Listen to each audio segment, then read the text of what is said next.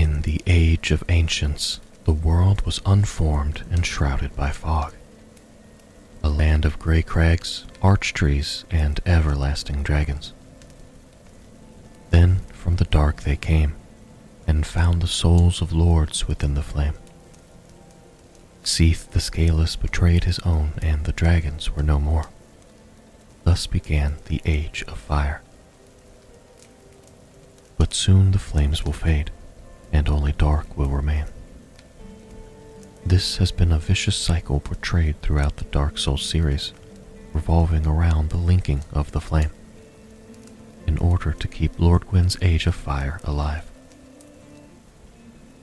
What do we know of the beginning of the world in the Dark Souls universe? We don't really know too much.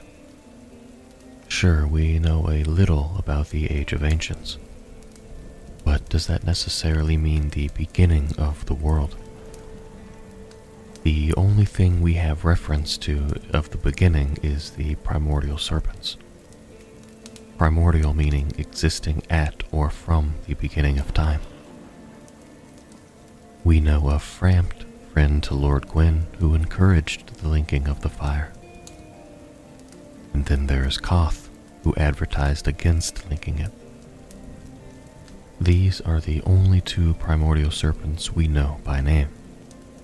But if we choose the dark ending in Dark Souls 1, we can see that there are in fact more than just two primordial serpents.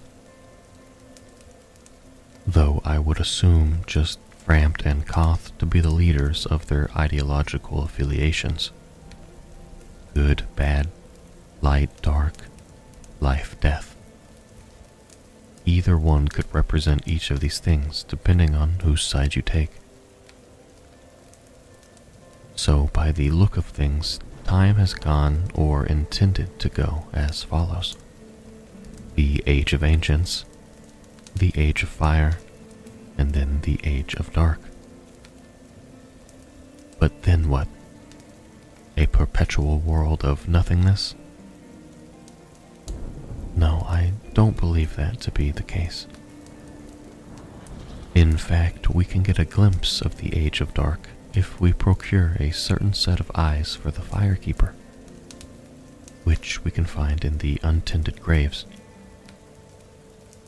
These eyes of a Firekeeper read,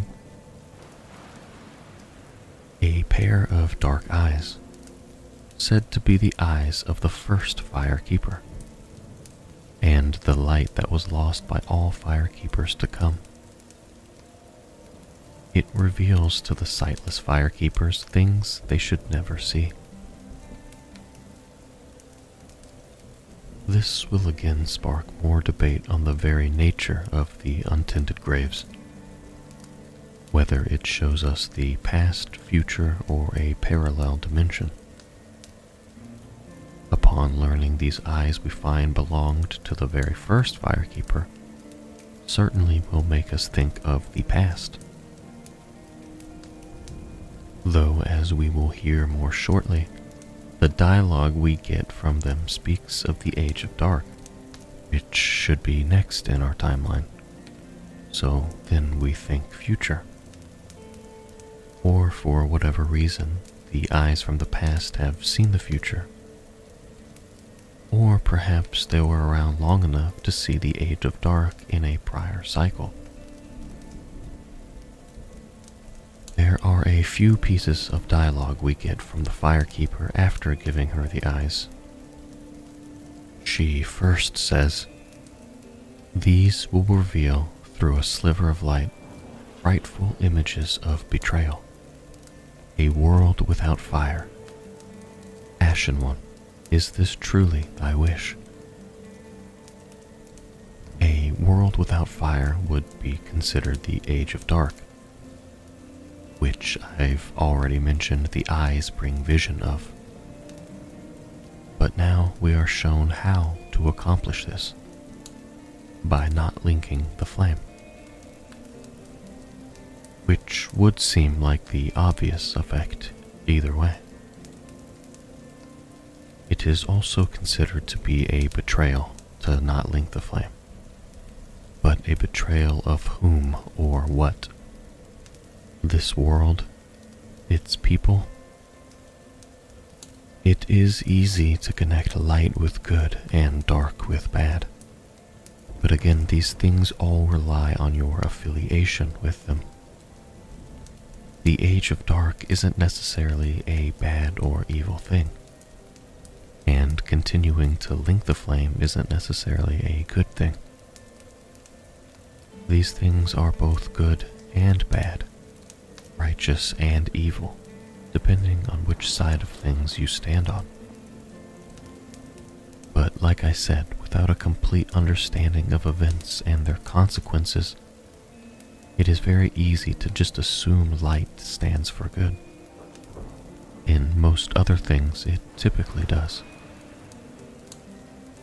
So I think it has just been burned into the minds of so many people who inhabit this land that linking the fire is a good thing, whether or not they know it could be potentially deterring the flow of time.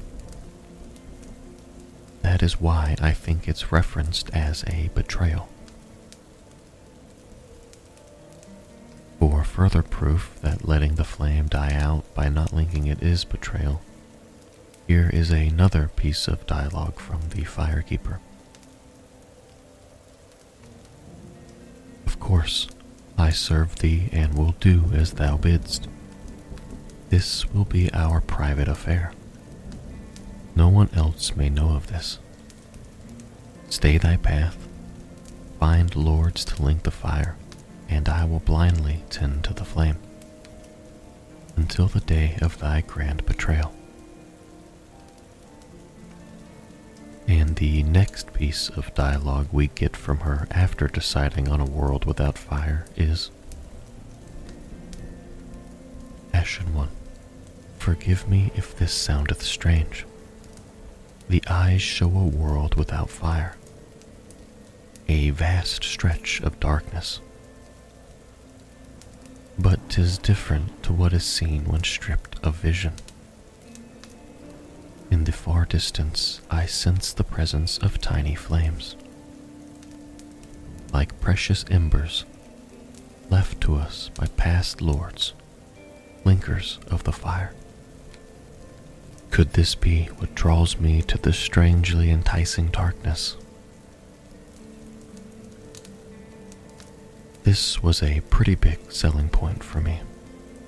So when the Age of Fire dissipates into the Age of Dark, in the future at some point, the presence of tiny flames appear.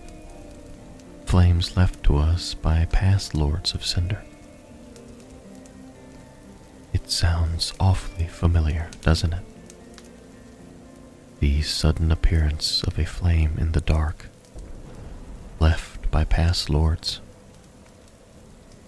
What is it Gwen and the others found in their fire? Souls of lords. The emphasis on lords being multiple. Before, we never really got to know what a soul of lords was. Sure, we could read the description of Gwen's lord soul, but he claimed that for his own, and it became his. So that really only gives us information about Gwen. But at the end of Dark Souls 3, we finally get our hands on a Soul of Lords. So let's read its description. Since Lord Gwyn, the first Lord of Cinder, many exalted lords have linked the first flame, and it is their very souls that have manifested themselves as a defender of the flame. So we learn that the Soul of Lords is basically just a combined soul of some of the people who have linked the flame. So what is different about this Soul of Lords than the souls Gwyn, Nito, the Witch of Izalith, and the Furtive Pygmy found? I, for one, don't think there is anything different. Besides us not fighting 3 more Souls of Cinder, which would give us a total of 4 Souls of Lords. Like the amount found in the first flame. So the souls of lords are just souls combined from people who have perpetuated the Age of Fire. Upon ending the game by summoning the Firekeeper to let the flame finally die out, she speaks to us one final time.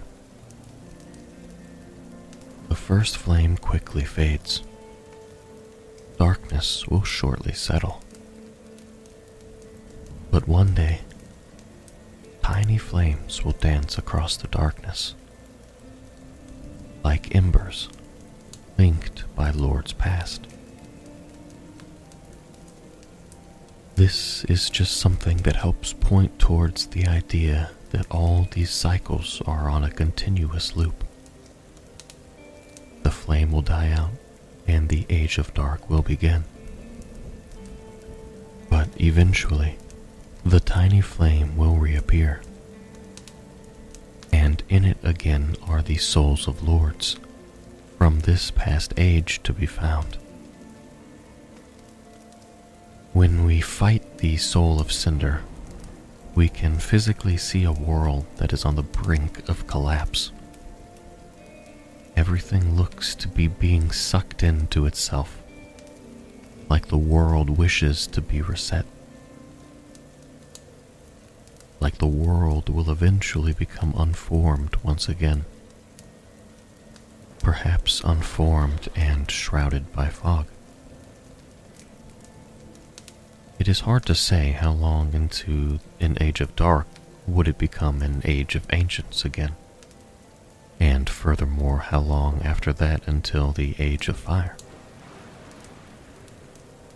One thing I do know is that the Age of Fire begins when the ancient dragons are no more, because the cinematic itself said that the dragons were no more, and thus began the Age of Fire, giving us the indicator that the prerequisite of an Age of Fire means no more ancient dragons.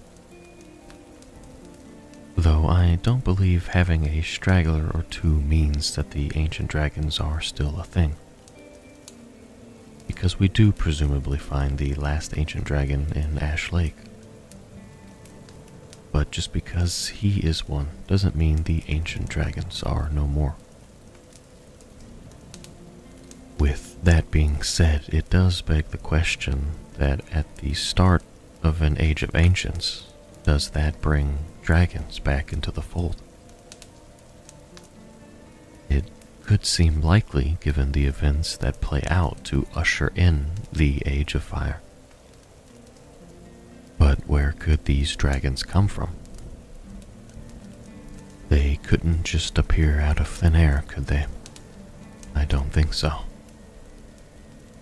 We know there are certainly more than 2 primordial serpents, so who knows how large a number that could actually be. So I want to reference the covetous serpent rings from both Dark Souls 1 and 3.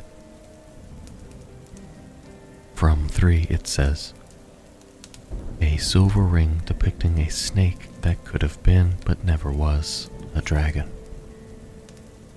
And from 1 it reads, the serpent is an imperfect dragon and symbol of the undead.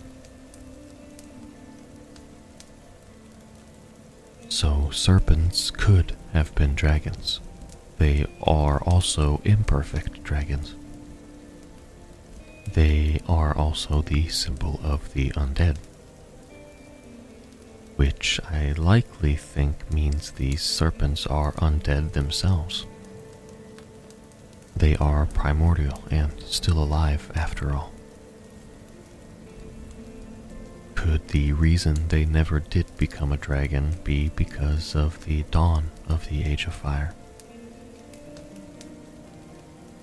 Perhaps that could be why Koth and the other serpents we see with him in Dark Souls 1 eagerly are awaiting the Age of Dark, because after that comes the Age of Ancients, in which they could properly ascend to dragons.